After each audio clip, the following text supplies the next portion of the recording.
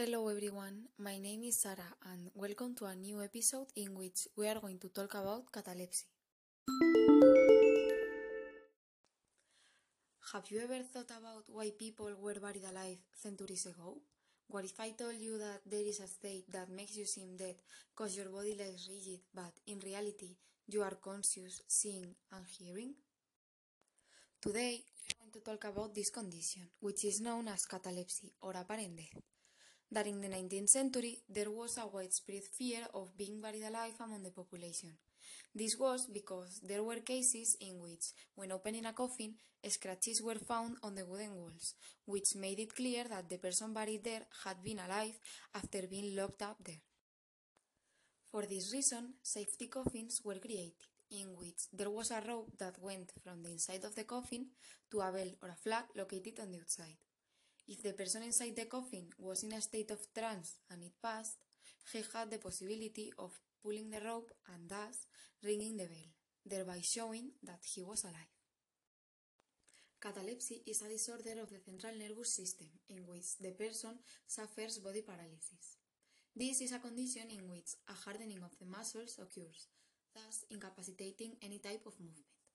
There is a notable reduction in sensibility to pain, but most characteristic of all is that, despite being paralyzed, the person is fully conscious.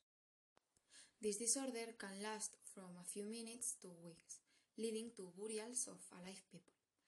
Its onset is usually sudden and is often related to other disorders diagnosed as serious, such as cases of schizophrenia or hysteria. The person can have a normal recovery after the event.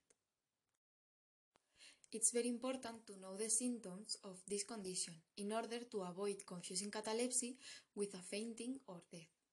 The most frequent symptoms are body stiffness, pallor, inability to respond to visual stimuli, the slowdown of vital functions such as breathing and heart rate, the lack of control over muscles, and also severe flexibility begins to appear, which consists in the fact that the person who suffers from it can maintain the extremities in forced and uncomfortable positions placed by another person. This condition can affect everyone, but there are groups mostly affected by this condition.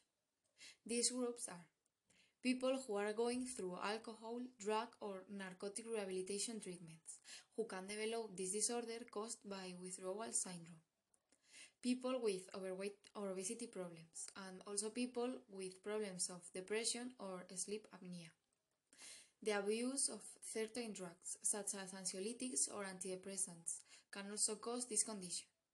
And finally, there is another reason, but this is not so common. This is that sometimes it can also be caused after experiencing very strong emotions. Finally, we are going to talk about the diagnosis and the treatment of catalepsy. Catalepsy can be detected by electroencephalograms, a technique used to assess the proper functioning of the nervous system by recording brain activity, or electrocardiograms, a technique used to measure the electrical activity of the heart. As for the treatment, there is still no specific one to treat this disorder, and that's why it is very important to know the causes in depth. And according to the final diagnosis, a specific action process will be carried out. If the diagnosis is associated with a disease of the nervous system, the patient will be given a series of muscle relaxants to eliminate their tension. However, if the catalepsy is caused by a psychotic disorder, the action protocol will consist of administering antipsychotic medications to the patient prescribed by the medical staff, and psychotherapy sessions with psychologists and psychiatrists. There are also some treatments that can be carried out at home when the diagnosis has already been made and this disorder occurs repeatedly.